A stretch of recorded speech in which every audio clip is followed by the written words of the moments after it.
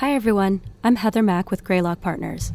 You're listening to Grey Matter, where we share stories from company builders and business leaders.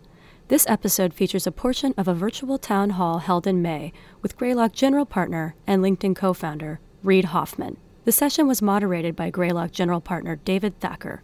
Portfolio company founders joined the session to hear Reid's thoughts on investing and entrepreneurship within the current economic, political, and public health landscape. David Thacker opens the discussion. The underlying theme, of course, is the pandemic and how that's impacting things. But we want to talk about investing in this environment, building a company in this environment, blitzscaling, tech trends. So with that, I want to turn over the first question to Reid, which is about investing, which is, what do you think about investing in this environment? You know, what changes do you see coming to the VC industry as a result of this? And is there any changes to you personally as an investor? You know, obviously there's a bunch of things around uncertainty and liquidity and all the rest, and everyone understands all that. It's still, of course, you're broadly speaking trying to do contrarian and right changes. It changes because there's a general presumption in society, the market's pricing this way, it's kind of crazy, that, you know, in X months, 1 to 3, things will return to some version of normal, and they think normal is going to be kind of like, okay, a recession state that you'll be growing back out of. And the most classic kind of question is this, you know, like, what does the recovery look like? Is it an L? Is it a U? Is it a V? Et cetera. And actually, in fact, I think the much higher truth is volatility.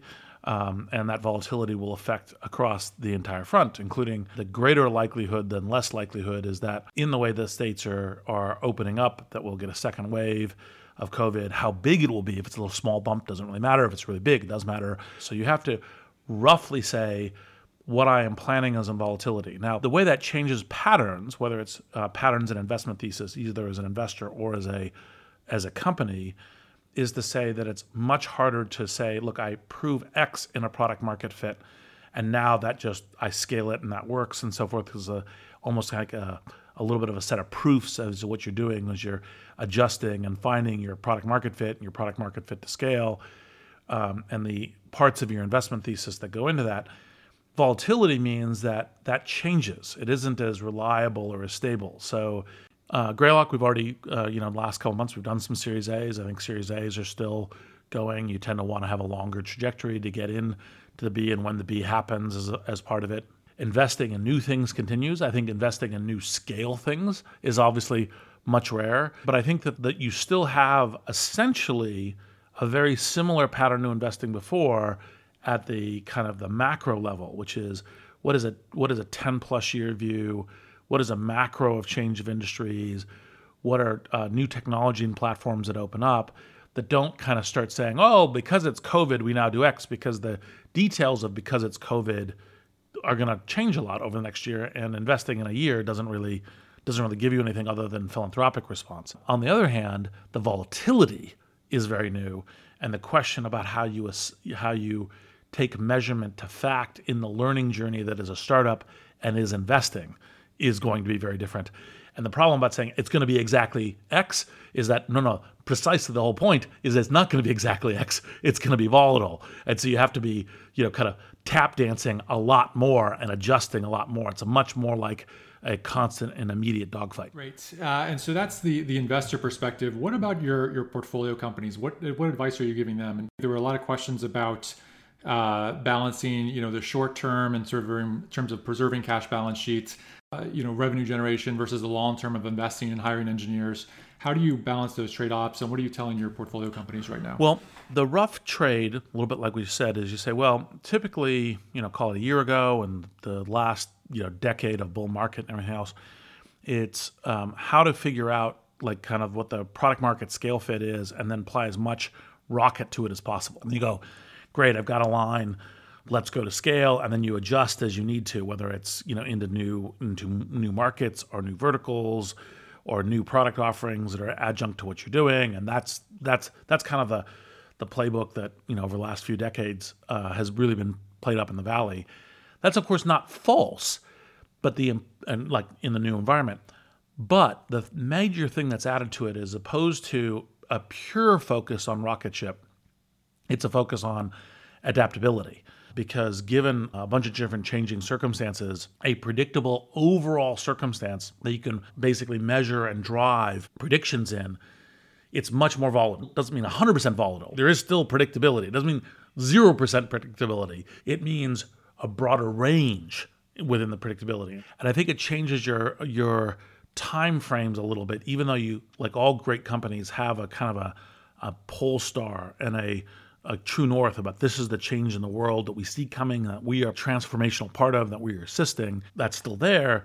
But the time frame about like, okay, should I be doing a 3-year plan? Now, if it's a 3-year plan because I'm doing the whole build, and 3 years from now is when I pull back the curtains, okay, that can still work because volatility means you don't necessarily really know, and you're still taking that hypothesis. But if you're doing I'm in market, I'm quarter to quarter, you may be, as opposed to 3 years, you may be saying, okay, look, I've got and that may have been a 50% focus. Now maybe that's a 30% focus, and there's that additional 20% goes into kind of what is this quarter and what's going on. And I think that's the environment that we're all in. And I think one of the things that'll be frustrating about it, that we say, okay, what's the new normal? What's the new normal? What's the way we start building the scale? What's the way we use the word blitzscaling in order to go? And actually, in fact, and by the way, it's still good goals. It's not wrong in that, but it's like, okay, presume that it's just that everything's a little bit noisier, and it's not just noisier in epistemology, noisier in measurement, but actually noisier in principle. And that kind of thing will happen. For example, it's like, well, one of the things that's going to happen over the next year is you have a general collapse of a bunch of SMBs, as much as we all try to, for societal reasons, to support them. Well, okay, that's one market, but then what happens to supply chain? What happens in real estate? What happens in all these things underneath that? And you can make some predictions, like are the kind of the more move to cloud and digital services and a bunch of other stuff, the drive in e-commerce, those kinds of things will in fact be drivers in this. But, and you say, okay, those are macro things, but a lot of the micro stuff, you don't know what the second order effects are going to be. And so you have to measure and replan on a more lightweight basis than you had to before. Right. And I wanted to touch on one of the things that you mentioned, which is just B2B sales. So for startups selling into enterprises, a downturn like this is a time when companies start to become much more conservative. They cut budgets, cut capital budgets. They're less willing to take risks on new unproven technologies. So do you have any advice that you give to your companies about how to maintain sales momentum and selling into these companies in a time like this? Well, one, super hard problem, right? There isn't a easy, take the blue pill and it all works, or take the red pill and it all works.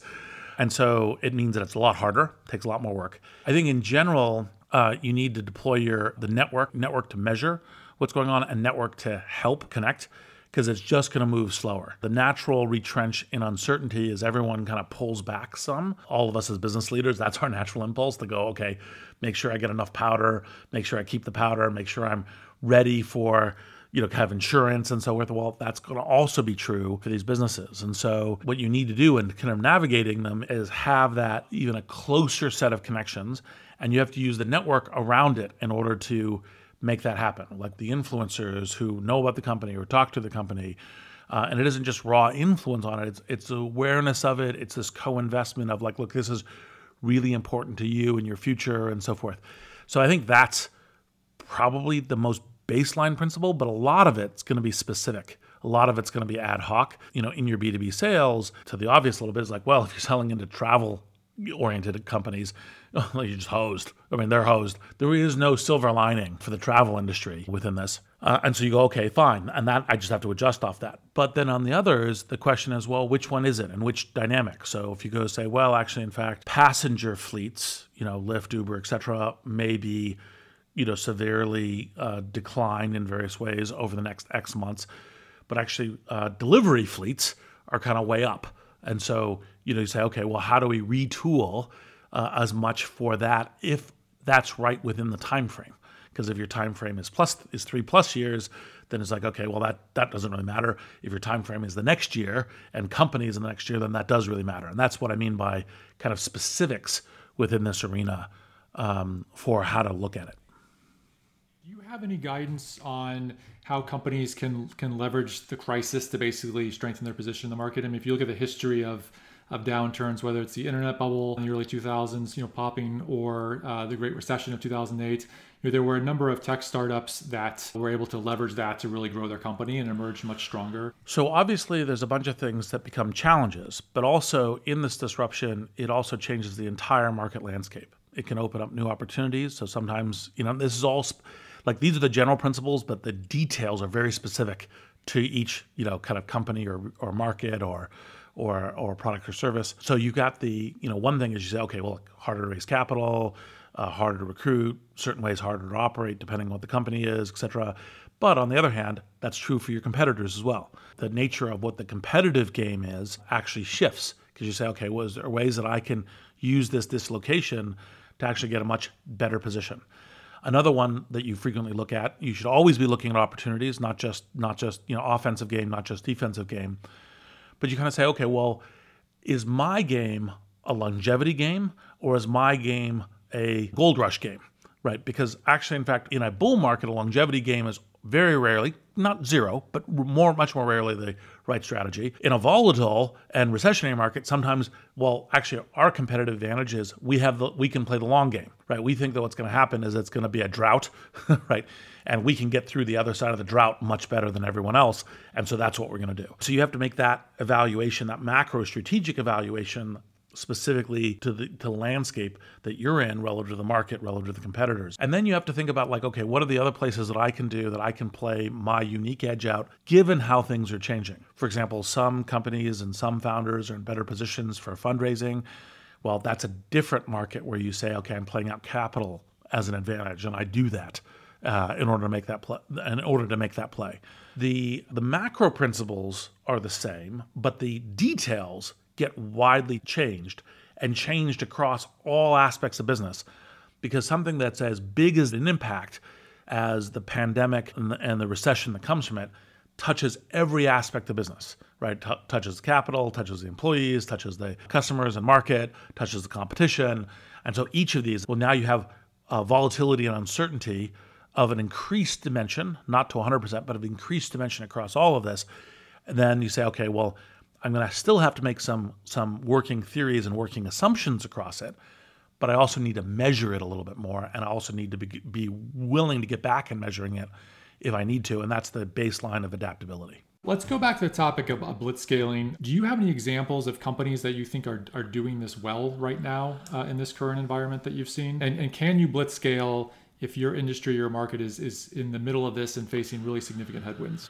Obviously, the degree to which the raw blitzscaling of you get way out over your skis because you're predicting success, you much more rarely do that in this environment. It's not zero.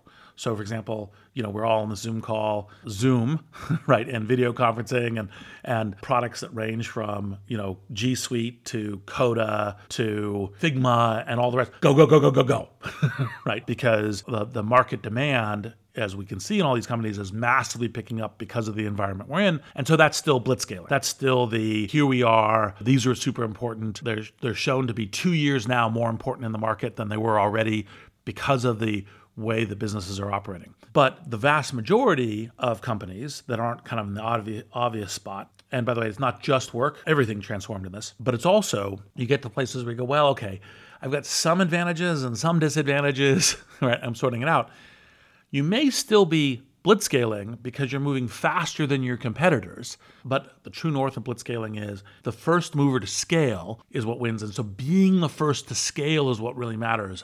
And then the sub-goaling of the principles of how you do that, well, those change bull and bear markets, and they change volatile. And so you say, look, I'm still trying to be the first there. I'm still trying to move faster, but that might be, as per earlier, say maybe playing the long game, maybe playing the go through the desert and the drought game.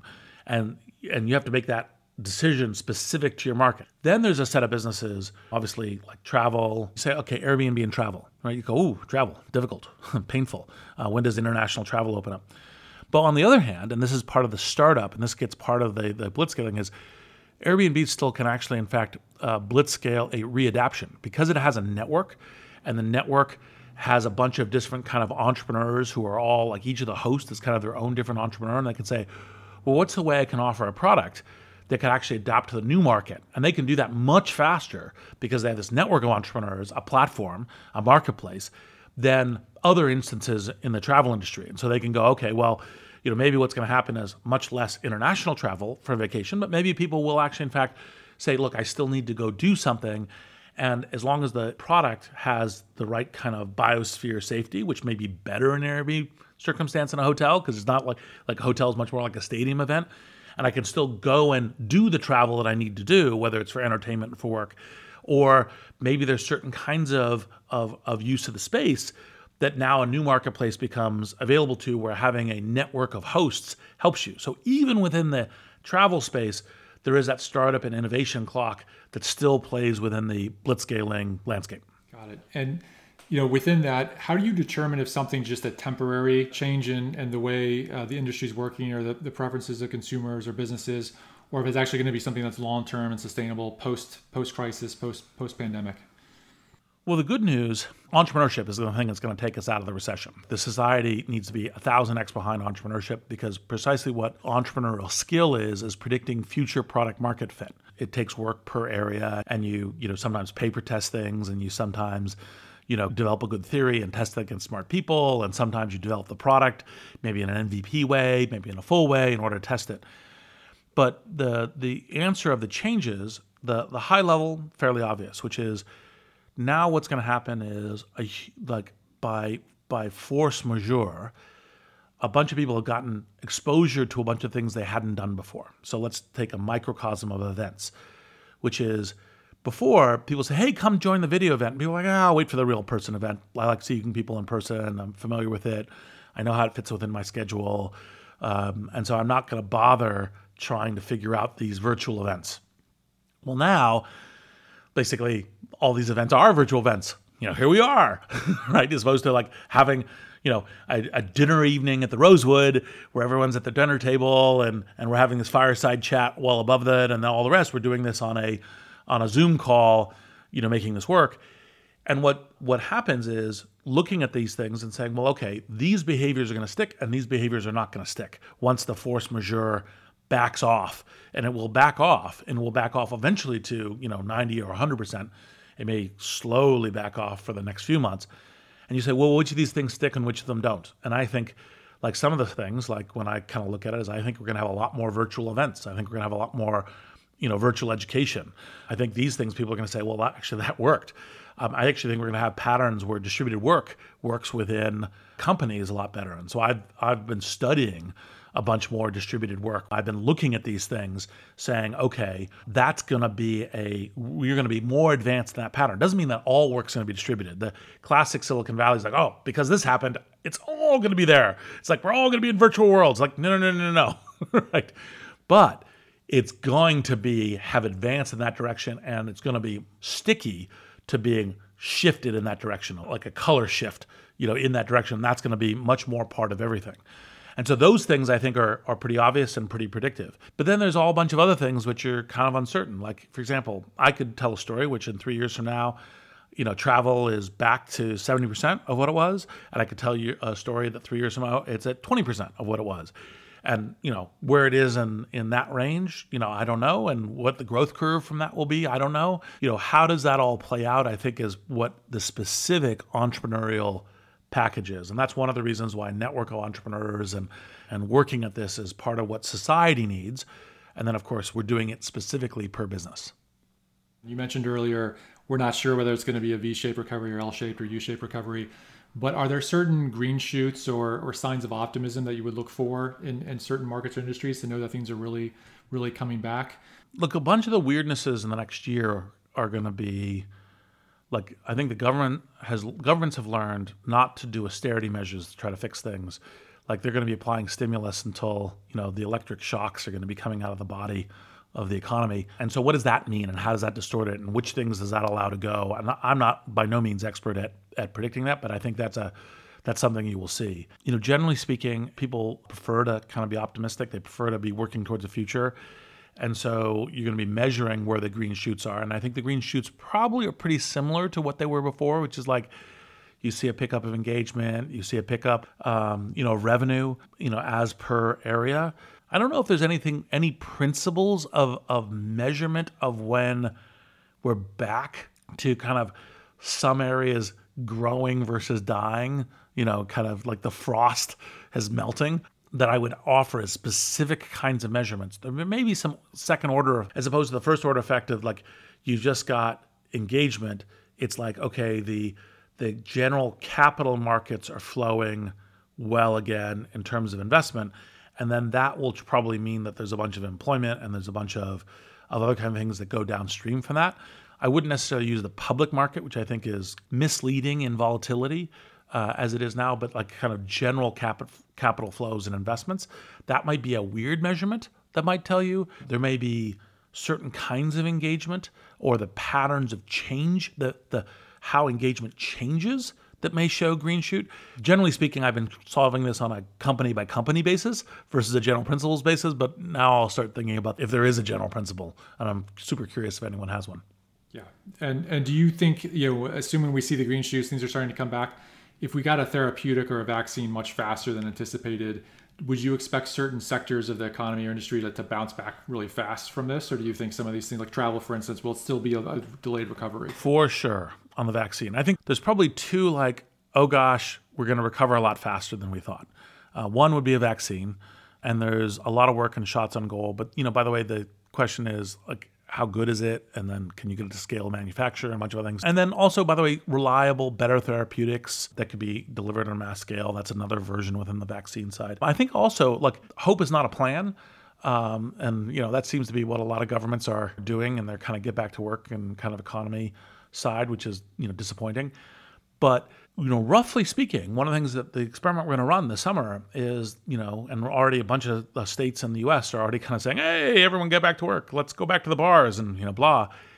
And it's possible we will discover that the disease has already got a much more widespread basis, that actually the more people are exposed and the denominator on the symptoms is lower. And so the recurrence blip is small. And that will be kind of equivalent to a similar kind of thing of, oh, okay, we're not as continued to be at desperate risk we are. And then I think a whole bunch of things will open up because of that. Now, that being said, I think right now planning for volatility is much smarter than planning for certainty that either of those two circumstances is there. Because some things, by the way, take years. And by the way, the micro things on the disease, like I was just doing some calls on this morning, it's like, well, we don't even really know that this is the kind of disease that you actually can easily get a vaccine for relative to mutations now anyway, because you need a certain mutation rate and a certain kind of thing in order to have a reliable vaccine in order for that kind of thing to work.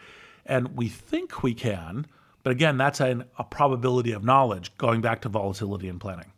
How do you see the world economy changing over the next decade? I mean, there's a massive amount of stimulus going in the economy right now from the U.S. government, other governments around the world. There's probably trillions more coming. What is this debt going to do for the economy and for the U.S. long term? Well, we're certainly going to be testing a number of what were thought to be tried and true, like absolute truths within the economy. And we already started doing it a little bit, like you start seeing negative interest rates and other kinds of things, which are like for anyone who's got a background in economics, and I've probably everyone on this call, you can scratch your head and you look at it and go, that can't exist. That can't work. Like that can't work for any kind of time. What's going on? And, to some degree, we're going to be testing those theories, and hopefully not to our extreme displeasure. The obvious kind of things is I do think that trillions of dollars of stimulus is going to cause certain kinds of big shifts within the financial system. Now, one of the things I was validating about a month or two ago, I actually don't think the dollar is going to lose soon the reserve world currency status.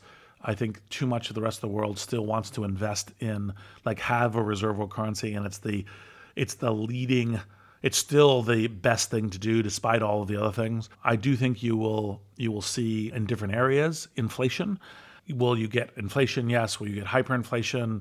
I don't think in the dollar or in kind of the major world currencies. I do think what you'll see is a general distribution of a light flattening and devaluation of assets across the board generally, although averages can be misleading because, just look at the stock market today, you look at the tech companies and, they're valued at these, strong rates. And that's because people say, well, whatever the future is, they're going to probably hold value. And that's one of the reasons why, we in the Valley and we in this call are fortunate to be in the tech industry, because I think that will continue to be a place that will go, okay, those will be where growth is, those will be where value is. And so even though you say there's this flattening of the average, the tech industry will still generally do quite well. But, the notion of like we're bringing forward the clock where you say, well, how much debt can we load up in a way, and what happens with the fragility of the system with loaded debt? And does it become more fragile? Are there other things we need to do in order to become more anti-fragile? Anyone who says, I know for sure it's going to be X, okay, there's no for sure. What's your advice for the employees that are going through whiplash right now with changes in priorities, layoffs, changes in strategy, which may continue, right, given the uncertainty and the volatility as companies try to evolve to this situation? Any advice that you would give to founders on how to navigate that? That's a great question. I mean, one of the reasons why Chris and I wrote Blitzscaling was because, part of what happens in Blitzscaling is a lot of chaos within the organization. And one of the ideas was to have a book. There were multiple ideas: how to do the strategy, what do we learn from Silicon Valley, how to do it ethically and responsibly with the right kinds of impacts on the society, but also to have something that you would pass out to employees and say, look, this looks chaotic, and here's the kinds of chaos that are actually good and predictive of success, and here's the kinds of chaos that are bad and unpredictable of success. And my guess is right now we need a similar kind of parallel, which is obviously it's not just that all chaos is good. Chaos is disorder and a bunch of other things that we need to pull together, have priorities, work well. But in volatility, you have a different form of chaos that you need to have a higher level of tolerance for. You need to build that into the organization and the work processes in order to operate. So employees need to understand, okay, this isn't crazy. I understand there's a little bit more chaos, a little bit of uncertainty. This kind of chaos is okay. Here's how I help. Here's how I contribute. Here's how I operate well. And then these kinds of chaos we need to drive out. And that map is probably different than the blitzscaling map. Doesn't mean it's antithetical or like counter, like noise predictive, but there's a different kind of expectation, and those kinds of things need to be there. Now, some of the obvious things that are true is that I think leaders need to spend more time leading. They need to be weirdly intimate. Like, for example, when you say, well, we're doing these Zoom calls, I need to be more personal, even when I have 700 people on the call, and be more that way, because you need to have more of that. You need to project more for the emotional connection, for the things that people do need to know to feel confidence in where the group's going and where the organization's going in order to drive that. I think those kinds of things are obvious things that are important in this arena that may not be as obvious in the, well, let's make sure that we are writing down things and we're doing good distributed tools and we're allowing for the fact that people are home with their families will mean uneven work schedules throughout the day, and how do you make that work in setting priorities and staying there, and how do you make the organization more adaptive when priorities may change back and forth somewhat more than you would otherwise want or fear. Okay. Next question is just about for a lot of people, especially children, or people newly entering the workforce, like recent college graduates, this COVID pandemic is pretty traumatic, pretty disruptive. And I'm sure they'll, of course, remember it for the rest of their lives. Are there any changes you see to behavior, consumption patterns over time, or these people's lives based on this experience? Well, over time is hard to predict. Like, ultimately, things equilibrate to where the incentives and like the over time incentives go. And if you can have a kind of free market entrepreneurial ecosystem working, generally that should lead to economic growth, and that should lead to a bunch of different things. Now, I did publish a graduation speech for kind of college grads, although it kind of applies to everyone. And roughly speaking, the high lines of what I said in the speech relative to college graduates and so forth, and this plays out, is to say, when you look back, classes that graduate in recessions versus classes that graduate in bull markets, classes that graduate in bull markets do a whole lot better. And it's literally can be a 1-year difference. And that's just true so far in history. And my guess is it is what it is. And what I think that means is that current graduates need to say, well, what are the things to do that create that long-term compounding that I have to spend extra hard work to lean into to make happen? And obviously one of the things that I was emphasizing was, how do you build your network so that you have opportunity flow, so that you have intelligence flow about what's going on in terms of what are the new growth industries and so forth, and so that you stay adaptive to moving to where the industry flows are going to go. Like what's the next, internet? What's the next migration to the cloud? What's the next, these kinds of things, so that you can use that network both to get a good sense of it, get a good sense relative to you, and then move towards it. And one of the things about graduating in the pandemic is that it is very network squashing. The kind of things that people naturally do to build network is to all go, kind of certain kinds of schools, or all go to certain kinds of events, or all go to certain kinds of launcher companies and other kinds of things. And those all become much harder. So you have to invest a lot more work in doing that. And what's more, you have to be creative and think about how to do that. And so that was the essence of the speech, which is how to be optimistic in terrible times. Because, by the way, reality does bite, but that doesn't mean it's game over. That just means you play smarter, play harder. You've done a lot of investing in the frontier space, frontier areas. Consumer seems to be having a bit of a resurgence. If you could start one company now, Reid, what would you do? What space would it be in? Well, like if I was a new entrepreneur looking at this space, all the same principles apply, which is you want to build companies that last decades to hopefully centuries. Decades is obviously the kind of target you can focus on given change and volatility even over that time frame. And you want to see what are the metaphors that I sometimes use for this. Marines take the beach, Army takes the country, police governs the country is a market as a way of doing this. And so you have to look at like, this could be a great country. And this is a on-beach approach to doing it. Because, by the way, if you don't have the on-beach approach to doing it, then you can never get to the country. So you have to kind of look at those three phases where you go, I have a strong pole star and I have a on-beach approach as a way of getting there. And, and some of the same principles apply, which is we're in, like massive shifts still to internet and AI and cloud and data. I gave a speech a decade ago at South by Southwest that data was the Web 3.0, not video, as people were suggesting at the time. And I think a bunch of those pieces are still true. There's obviously a bunch of stuff coming in synthetic biology and the translation of biology into bits and so forth, not just physical atoms to bits, but also biological atoms and chemicals into bits. And, how does that matter? And that's interesting within the emerging tech.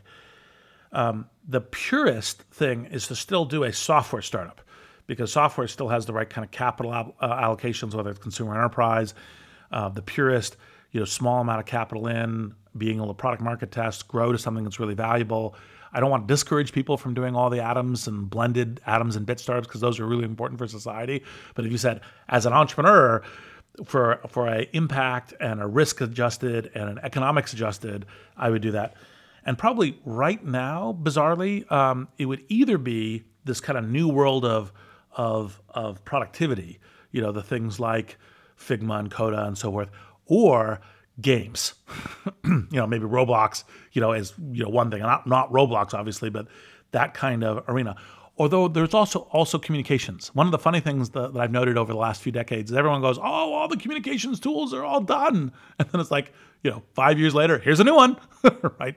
Because there is always an open space for new communications, whether it's enterprise or consumer, as a way of doing it. And those would almost certainly be the areas that I'd be operating in.